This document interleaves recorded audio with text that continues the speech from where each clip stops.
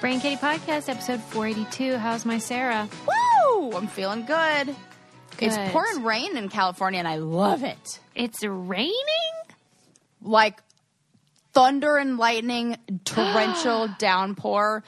Oh, my God. Guess what I did? I left my hunter boots outside because that's like where I garden. They were filled up to the mid-shin. What? For real? Yeah, for real. Like, I can't believe how much rain there is. I do love a thunderstorm. I love it too. I was so mad. Ren woke up early and he was like, "Ooh, it was," and then I woke up probably at like 5:30, so still pretty early.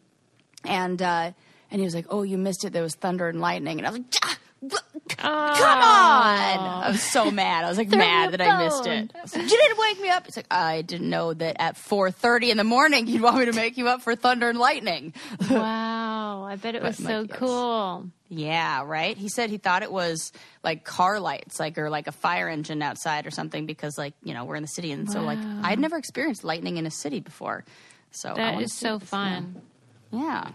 Interesting. How are you, Suze? I'm okay. Yeah? I wanted to give you a report on a few things. Let's see. What did I watch? We talked about Soul, but I watched on HBO Max at the behest of Christy, our Brainiac.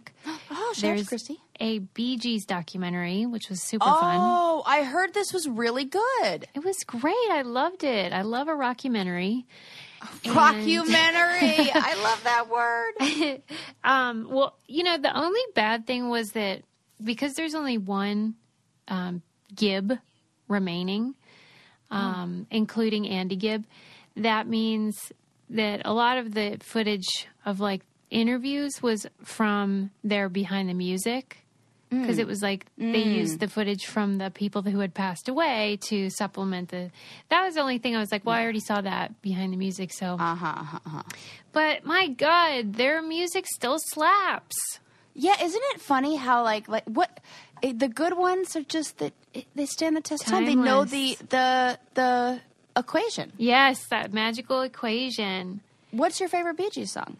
I've been really into Jive Talkin' and how deep is your love? I think that's one of the greatest love songs ever written. Oh, that's beautiful. And the harmonies, I mean, transcendent. Yeah. And just good costumes too. Well, you know how I feel about whenever family members sing together, it's special. And they have their voices. It just creates this harmony that can't be done unless you're related. You know what? I never really thought about that, Susie. Yeah, like all my favorites. I think you've said that, but I've never really thought about like what that could mean. Right. And then you think about that there could be some biological design. I would love to know. Because nature would provide that. Right. Like the magical voice box. Because don't you as a mom, don't you think you would know Lincoln's mom in a crowd of, like, I don't know, however many kids yelling mom? Oh, yeah. Yeah. Like, you can hear his, like I don't the know, pitch there's or the something timbre to or whatever. that. Yeah. Yeah, there's something about that. And then you get all of that together. It would make sense because, you know, if you were like, biologically what would happen, you know, like people need to be able to recognize like the calls from their own yes, that's a good point. Evolutionarily group. And evolutionarily there would be an like advantage to that, so we probably have that built in and don't even realize it, or maybe people do. Hello, that's why the Hansons can crush it. The Hansons, Jackson 5, Beach Boys, Jonas Brothers, love them. Right. I mean, there is something about it, and it just and if makes they're not all really singing special. together, they're all singing. Cyrus, I'm thinking Miley Cyrus, and not like there's like don't her family. I don't know why my mind went to Miley Cyrus all of a sudden. You know what? She's always on my mind. I do really like her. That song Malibu, I think, is amazing. I think musically, a lot of her songs are amazing. It's so beautiful. It's so like has that haunting kind of sound too. Yeah. I think people don't give her enough credit, or maybe they do, and I just am hanging out with the wrong people. But I mean, she kind of undermines her own legitimacy sometimes. But I'm it's fine part with of that. her It's like charm. it's like part of the creative. Like, don't tell me what to fucking do. Yeah, because she shows herself like warts and all. Yeah. Mm-hmm. Yeah. Anyway, the Bee Gees doc is great. You should watch it if you're into music and, family discord. And I am. And who isn't? Then I watched, on Netflix, that docuseries called The Ripper. Oh, was that good? Do I need to watch that?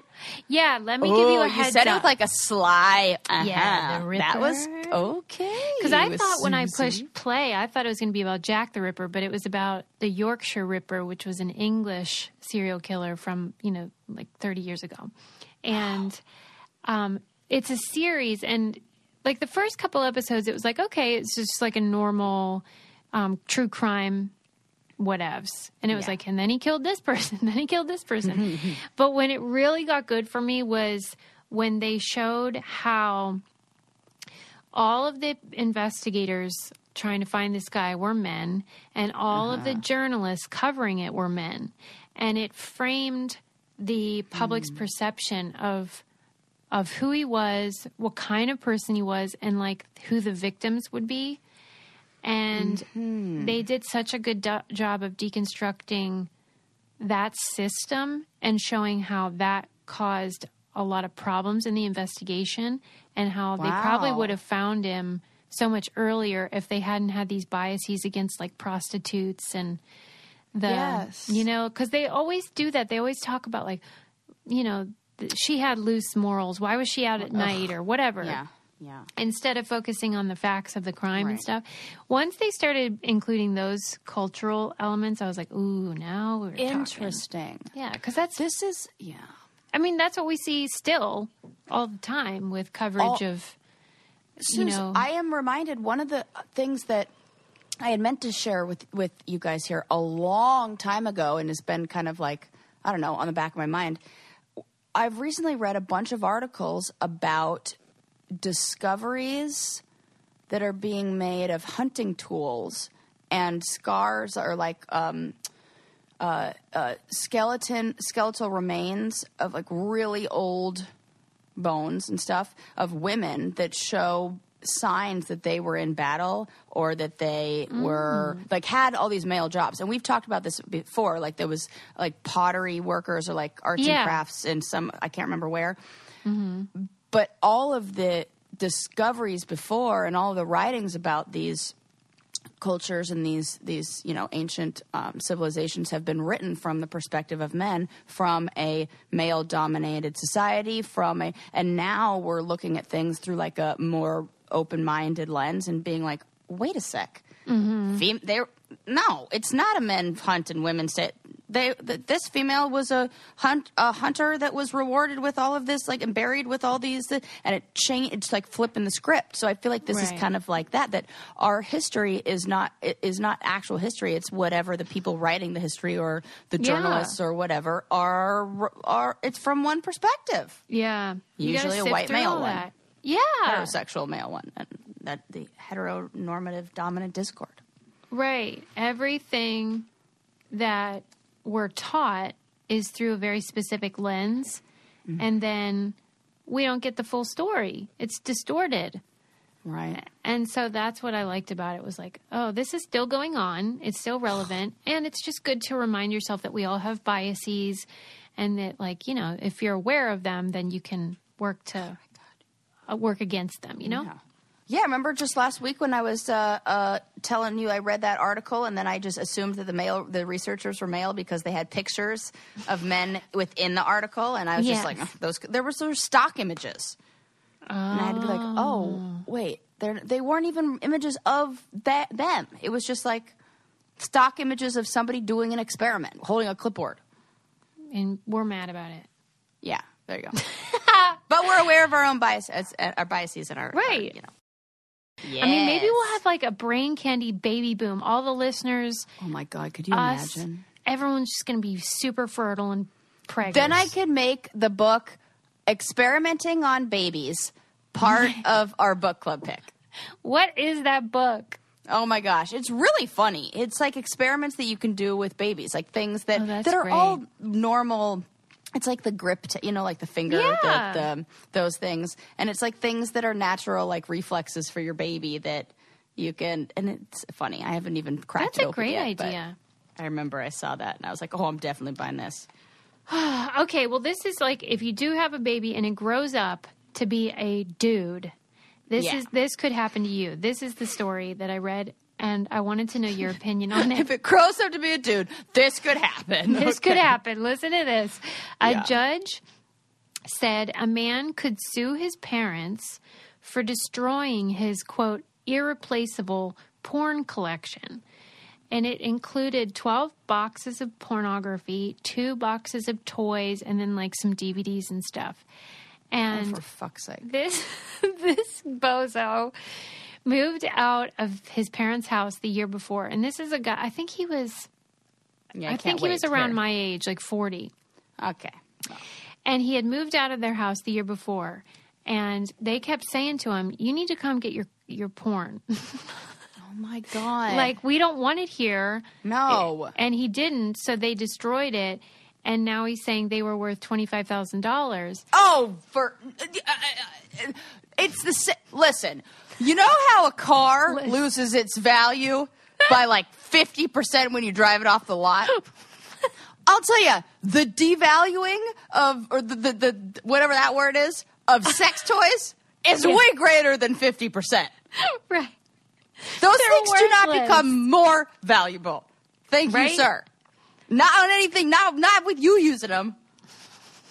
I think that he was claiming that, I don't know about the toys, but at least the images were, rare or vintage or something. Like he was acting that wasn't like, as good for that joke, Susie.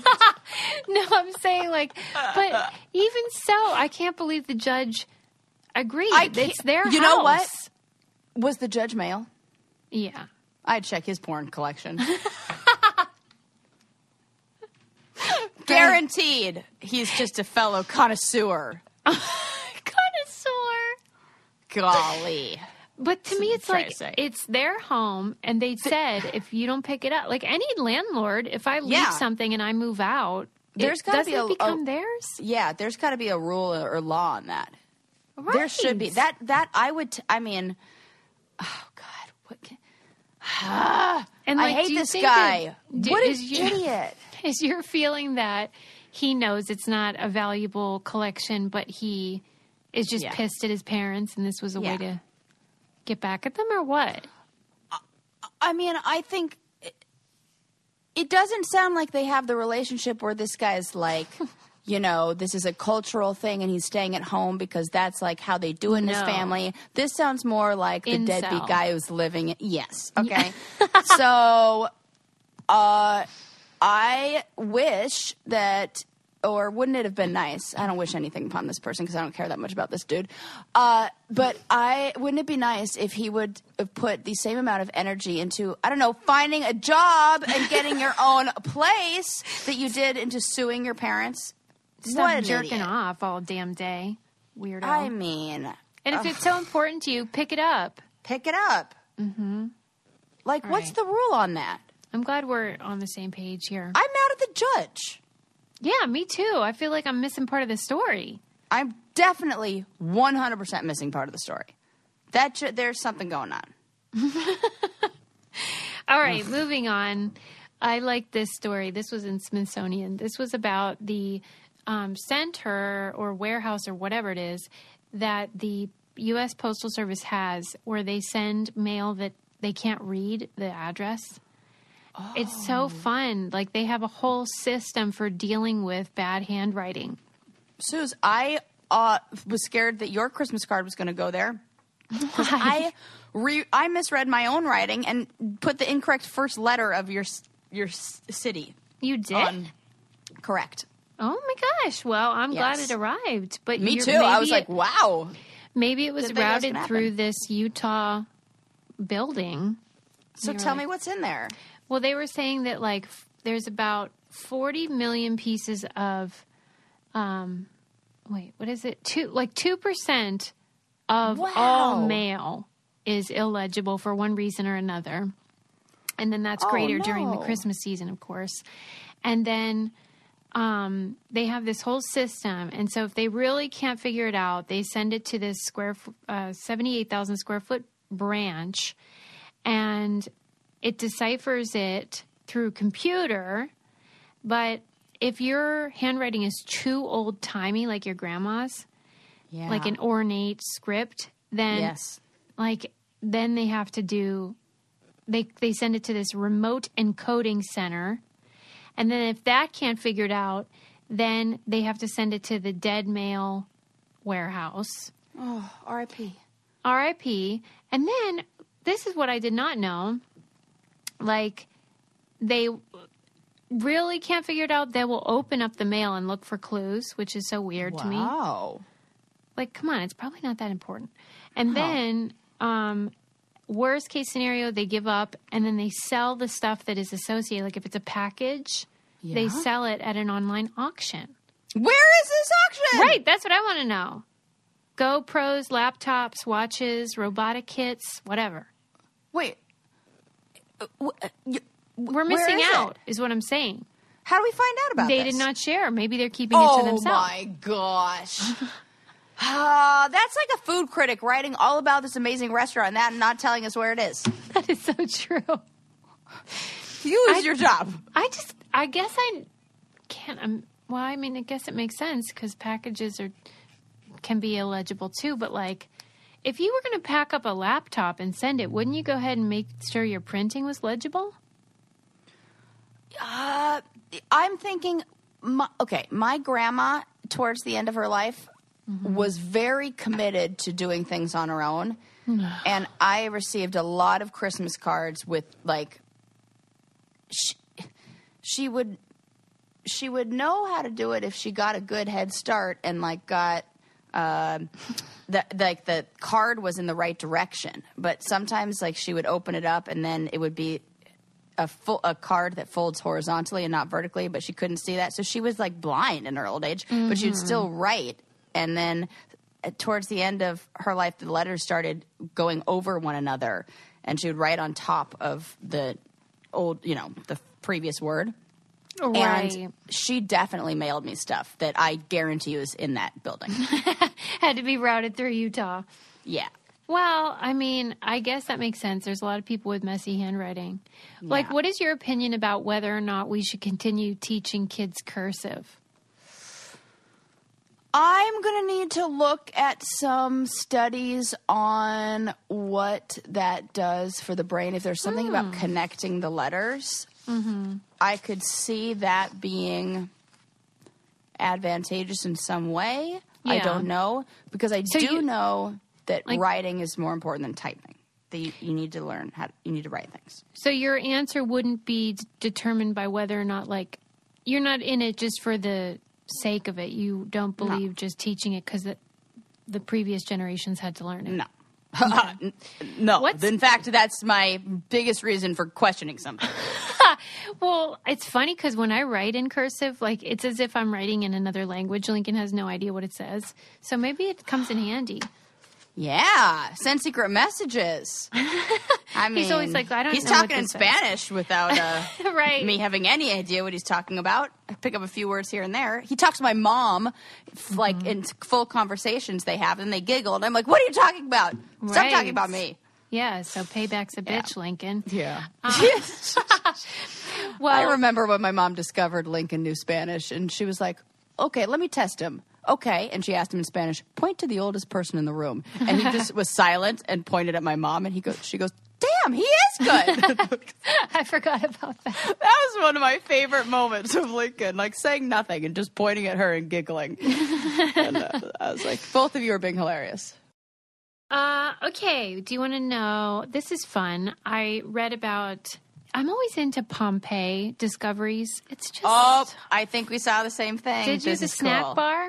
Yes. Did you watch the video? No, did you? Yeah, and like... Tell me everything. It was so beautiful, and it's really freaky because it was from, 79 AD, and like, they referred to it as like fast food of the time.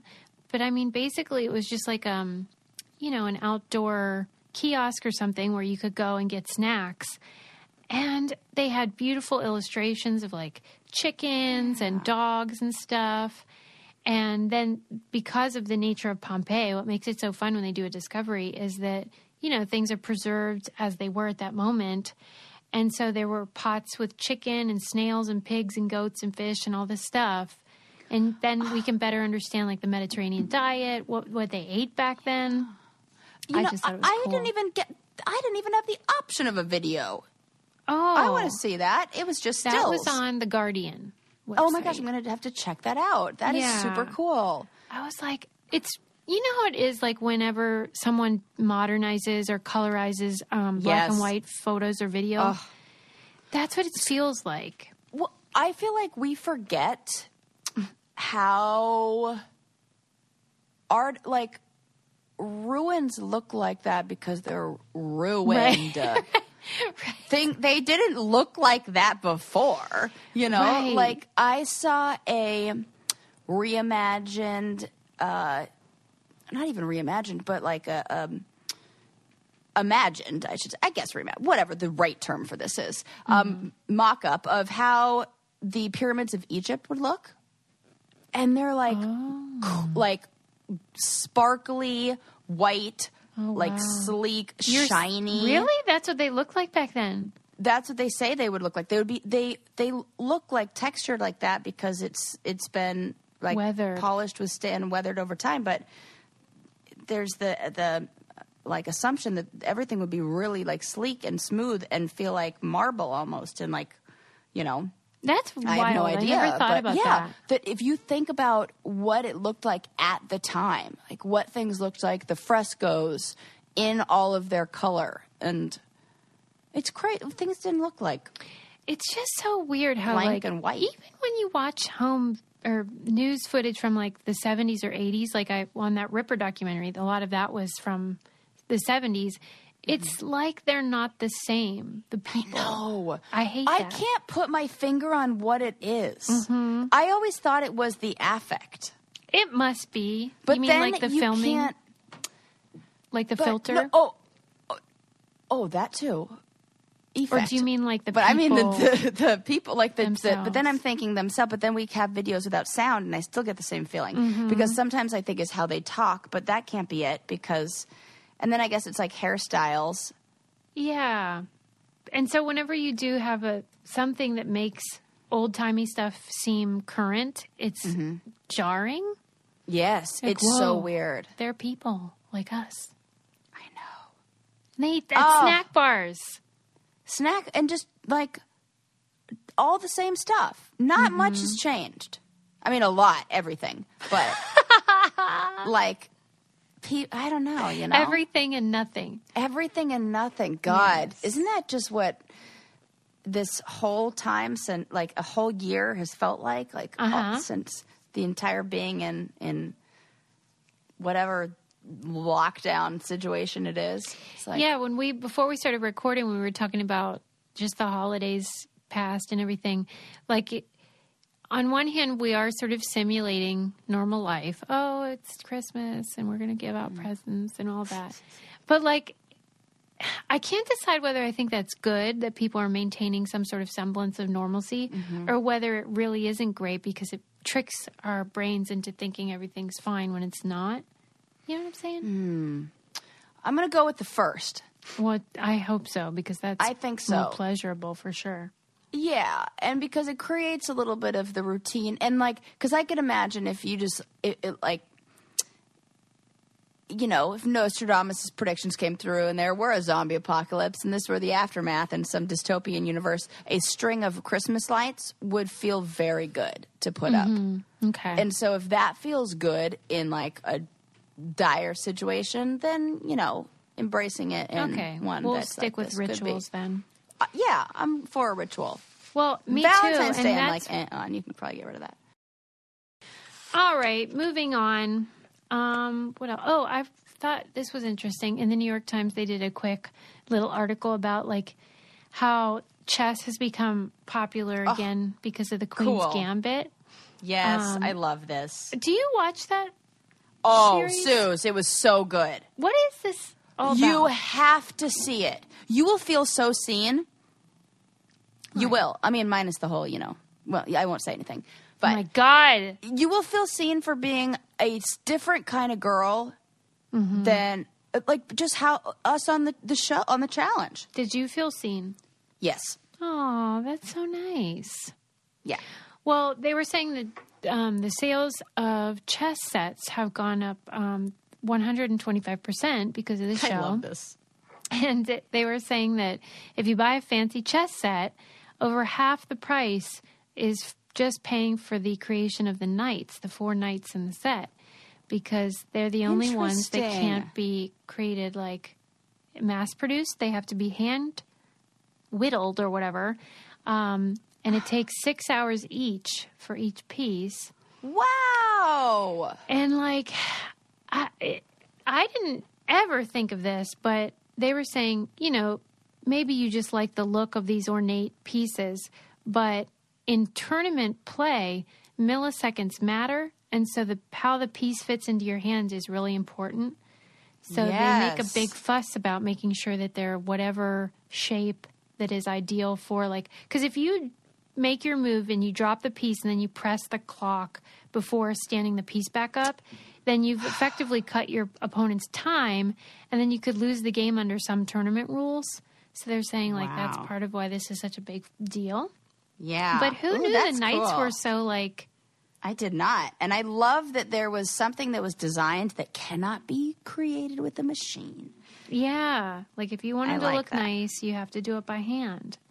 Yeah, So there that you go. is, and I like, you know, I like a good rule. Like, I like a, you know, how I'm open to cursive or to getting rid of cursive, not open to changing the rules of Right. chess and these kind of traditions. Yeah, you don't like cutting corners. Right. All right. Well, then I read, kind of keeping on the same, like, game type of thing, I had read the history of puzzles, and that was fun. Oh, cool. I got a puzzle for Christmas. What kind? A jigsaw puzzle, different kind, but like not like a puzzle like that, but What's a the jigsaw picture? puzzle. Plants. Oh, my God. It's Well, so that's gonna beautiful. be hard. And it's 1,000 pieces. Oh, no. Maybe. Yeah, question mark. Question mark. And We're I told not Ren when falling I for was that done, big I love puzzle. it. Right? Big puzzle. I told him it's so beautiful. I want to like cover it with resin and like hang it, like Yeah. frame it. It's so pretty. That's what I used to do. I used to put puzzle Really? glue on all my puzzles and frame There's them. puzzle glue? Oh, yeah. Oh, okay. Well, thank you, Sue. This is a Cool. whole thing. Yeah. Okay, Well- so tell me about the history of puzzles. Well, that's actually the fact that you said plants. That's one thing I really never thought about, like what, because I feel like there's a puzzle for everything. There's a puzzle for every movie and whatever. yeah. But like the pictures on puzzles are a really cool way that we can understand like what's soothing to people. I never Oh thought my about it. God, that is so true.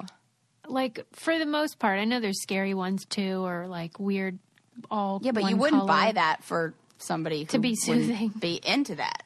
Yeah. Like the people who are buying might find some kind of strange comfort in that. Yeah. They were saying that it makes sense that people are super into it during COVID and that people were very much into puzzles during the Great Depression for the same reason. It's like gives you a sense of purpose when everything's out of control. But when they were first created, they called them dissected maps. Oh. They were invented in Georgian era England, probably by a map maker in the early 1760s. And I can see that invention coming to life. really, I can imagine that in his head. Like, if you're a map maker, you're somebody who's taking information and you're essentially creating a puzzle with the information that you see out in the world and putting it on a piece of, like, something right in front of you. yeah. Well, And back in the early days, they were made of wood, and they were expensive, and they were for the super rich, and they would do them at their vacation homes and like lavish house parties. Can you imagine going to a party and just doing a puzzle? I mean, actually, I kind yes, of can. I would Yeah, be that's totally what into I that was party. thinking. That sounds like my favorite party. Yeah, and employed primarily women to produce the puzzles. This was Parker Brothers. And they claimed that it was because women had smaller hands and so they were more nimble, but really it was because they could pay them less. Oh, God. I've been sold a know. bill of goods with that line because I've heard that a million times, but you're 100% right. Follow the dollar. That's what it really is. Yeah, so that was Fucking A. annoying. It said women were paid piecework until the federal minimum wage was enforced in 1937 and were expected to cut at least 1,400 pieces per day. And, Jeez. yeah. And early on, it was mostly like advertising images like Coca-Cola or whatever. And then, Yeah. Then it turned into more like nostalgic, romantic, exotic stuff to soothe people during the Depression. And now during COVID. And that's exactly, and look, I got the most soothing thing, and I got books on plants and plant puzzle. Do you have a favorite plant? Oh my gosh, Ren asked me the same question. Yes, I like the Monstera. And what does that look like? It looks like a big elephant ear, kind of. And yeah. I'm particularly fond of the Swiss cheese Monstera Mm. that has the big holes in it. I and the can big picture leaves. it. Yes, and it's a climber, so you can like really get that one going and keep it growing. You know, the one that I have that you gave me that's really big is also a climber, and I'm going to put a post in it. One of the books that I got has this really cool tutorial on how to take like any vine, like plant that has like the little nodes that can climb or like create a vine or like grow like that, and you create a moss post with like that sphagnum moss and some chicken wire. And it'll just keep growing up, and like grow onto the moss, and it like it's a tree, like like it grows on the side of trees in the jungle and stuff. So you basically like create your own tree trunk, and it'll just keep growing up and get freaking huge, like 13 feet tall. And like, what do you think is making you love plants more every day? I think there's something about it showing the passing of time. Yeah. And then you're also caring for something. It makes you feel like to me, it's like a reminder to care for myself as well. You know, I'm like, oh, water for them, water for me, you know, and then it's fun to make, like create, it feels like you're creating life, you know, and just like watching something, you know, diagnosing something and like going, oh, what's wrong with the leaves? And, you know, luckily after my quarantining. Yeah. Oh, you know what? Sometimes, yeah, it's weird. I haven't, but I know what they are. Like the one you gave me is definitely a dude, but my fiddle leaf is definitely a female. She's a lady. Yeah. Oh, for sure. Did we talk about, Moody and I think we temperamental, have, do you think that letters have a gender? Each Not letter? as much, but you do. Yeah. I wondered if you had. Yeah, that the problem. gender one wasn't ever really a thing for me as much as the like numbers and colors. Maybe that just took Right. over. Maybe that's why, because you had something else I'm to trying organize to think. them. What does it? No, because it would be very like. It's like definite. Either is or is. It's not even like I have to think. You know, with the Right, colors, it's yeah. like I don't have to think. You know, Exactly. you don't have to think, right? Yeah, Yeah. right, See, correct. that's how you know this shit. That is so cool. The brain is so crazy. I just wish I knew, because I only have a few girl letters, A, V, K, S, like Y. But why are there so few? I don't know, Susan. Yeah, but you know what? Those are all ones that have that V shape that is very reminiscent of a vagina. Okay, well. And K V is a essentially lady. two V's. V, Yeah. lady. Now, R W, has no. it in there. W's Nope. a boy. Oh. So I don't know. Something to think about there. All right. Next, I want to talk about. What do I want to talk about? I want to talk about love. Oh, I did read this book called Killing Patient Zero. Oh. Or no, I take that back. The documentary is called Killing Patient Zero. The book, I forget. I feel like I've heard of this. I've heard this. What is this? Well, Yeah. so we all know like what patient zero means or implies, but I sure as heck didn't know the origin was when they were still trying to figure out what the heck was going on with HIV and AIDS.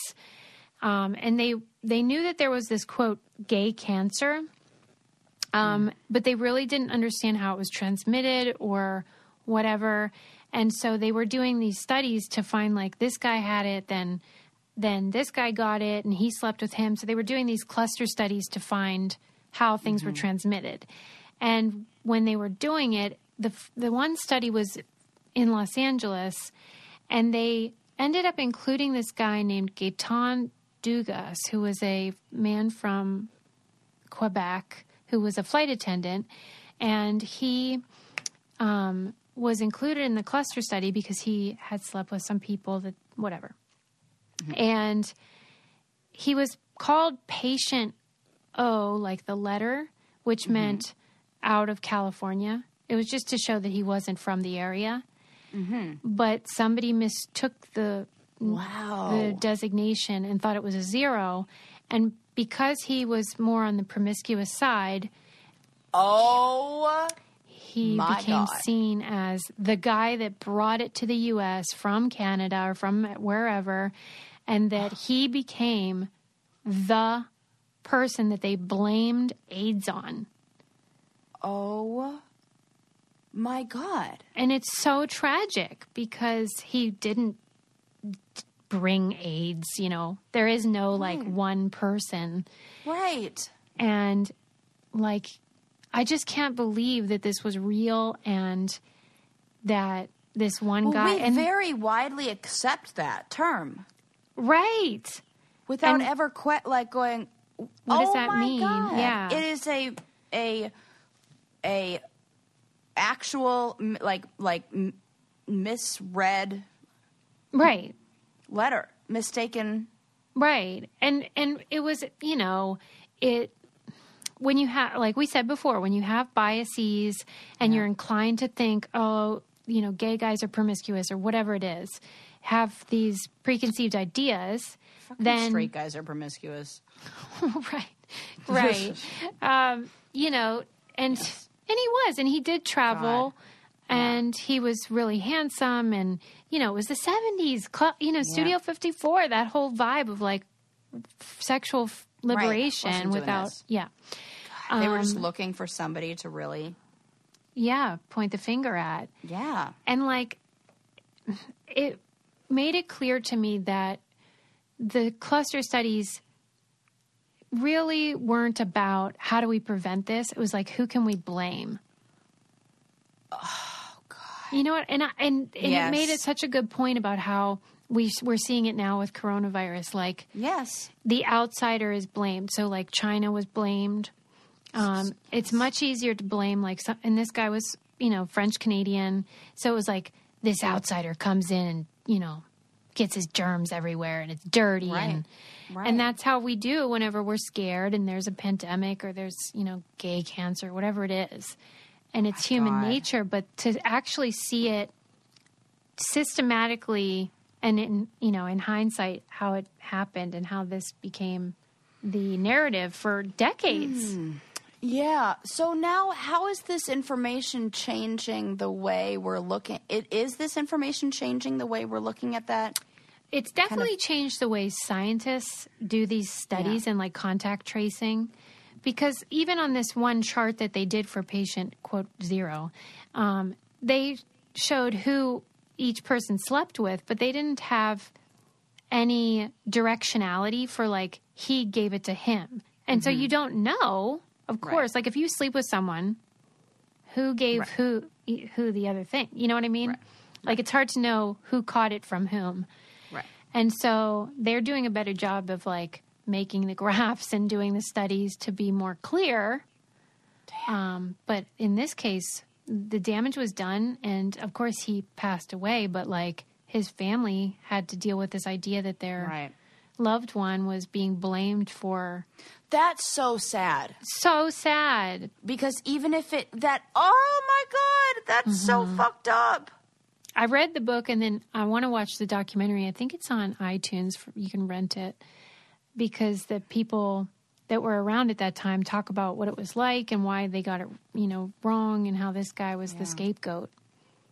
It's fascinating, but it's tragic. Yeah, it really is. But informative. It really makes, we have to know. We have to know so that those mistakes, and just question where we're just getting this, I just feel like we are learning so much about how, and this always happens, this is what happens with knowledge in general, but, just things that we just take as I don't know, widely accepted. I think about the 10,000 hours rule. Yeah. Or MSG is terrible for you. And we're really dangerous things like the vaccines, and there's a link to autism. No, definitely not. This misinformation just takes off like wildfire and is so hard to, so hard to trust things. It makes sense on why it happens, because humans search for these easy answers. Okay, he did it. That guy did it. Instead of the fact that it was likely something that happened simultaneously in various areas. And, that's harder to understand. It's easier to be like, that guy's the bad guy and he did it. Yes. And we hate him. We have to teach what's it called? How to look at something with a critical eye. Oh my God. That is the number one thing I want to tell people. I want to teach a class on how to find good sources, how to know what you should, Susie. That for real. Should be a class. That's the closest I ever came was a women's studies class where my professor did that, and then my research methods class. But besides that it wasn't until grad school. Right. Research methods where it was learning how to go through something that was peer reviewed with a fine tooth comb. Well, there was this hilarious thread on Twitter about what was your favorite Twitter moment from 2020? And a lot of them, you forget and then you're reminded and it's hilarious all over again. Yes. Remember when everything was cake? No. When it would be a video of, it looked like a pop can and then it would cut in half and it was cake. I love those. And then they gave it to us on Great British Bake Off, a Great British Baking Show. Right. But there'll be a 2-day period where everything's cake. And on that thread, there was several people referencing this news story that, in a headline that said, man has nervous breakdown trying to write the Kids Bop version of WAP. And I was like, this is the best story. I can't wait to talk about it on Brain Kitty. That's so funny. It took me 5 seconds to look up the source and see that it was a satire, like The Onion, but not. And I'm like, man, these people don't even know this did not happen. It's hilarious. Right. But I was just like, people don't know, and they don't even bother too bad. checking. I was like, that is fucking hilarious. I wish and that it were would true. be almost impossible to write. Can you imagine on Kids Bop? No. It's so funny.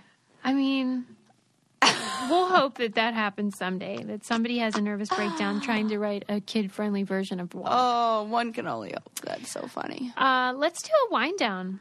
Let's just wind it down, shall we? Yeah, just wind it. Man. Let's talk about how great Jive Talkin' is.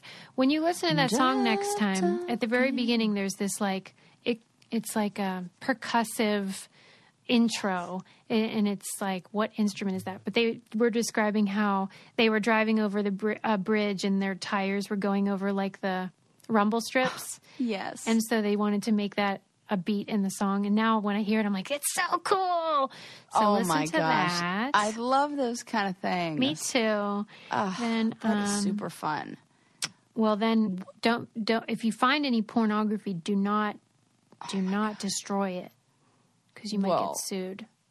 I mean, just let it go. Just and if your parents threw out your old stuff, just move on. Move on. Take it as a sign. Get another hobby, preferably one that involves you wearing pants. We learned that Sarah hates cursive. I don't hate it. I just don't need to hang on to. I'm just that I can let go of But there was something I wanted to hang on to, and now I can't remember what it is. Old-timey things, hairdos. Well, not cursive. Cursive I'm fine with letting go of. And if you have a chess set, have a look at the Oh, my knight. gosh. See if it's that a is so dandy. cool. Also, Susie should definitely watch The Queen's Gambit. You're going to... Susie, you are going to love it. Oh, my God. I'm telling you. Okay. I know it. You will... You're really going to like the show. I'm excited. Okay, the end. Yes, I can't wait for you to watch it. All right. Yeah. Well, I love you guys. So much. So glad I have you guys. Leave The us best. a 5-star review and subscribe, okay? Yeah. And we'll see you next time. Bye. Did you know that everyone has an aura? Do you know what color your aura is? Maybe you have a fiery red personality or a quiet and calm blue or green. You could be an organized and methodical yellow or an explosive purple. Come join me, Mystic Michaela, on my podcast, Know Your Aura, to find out all about how your personality can be explained in colors.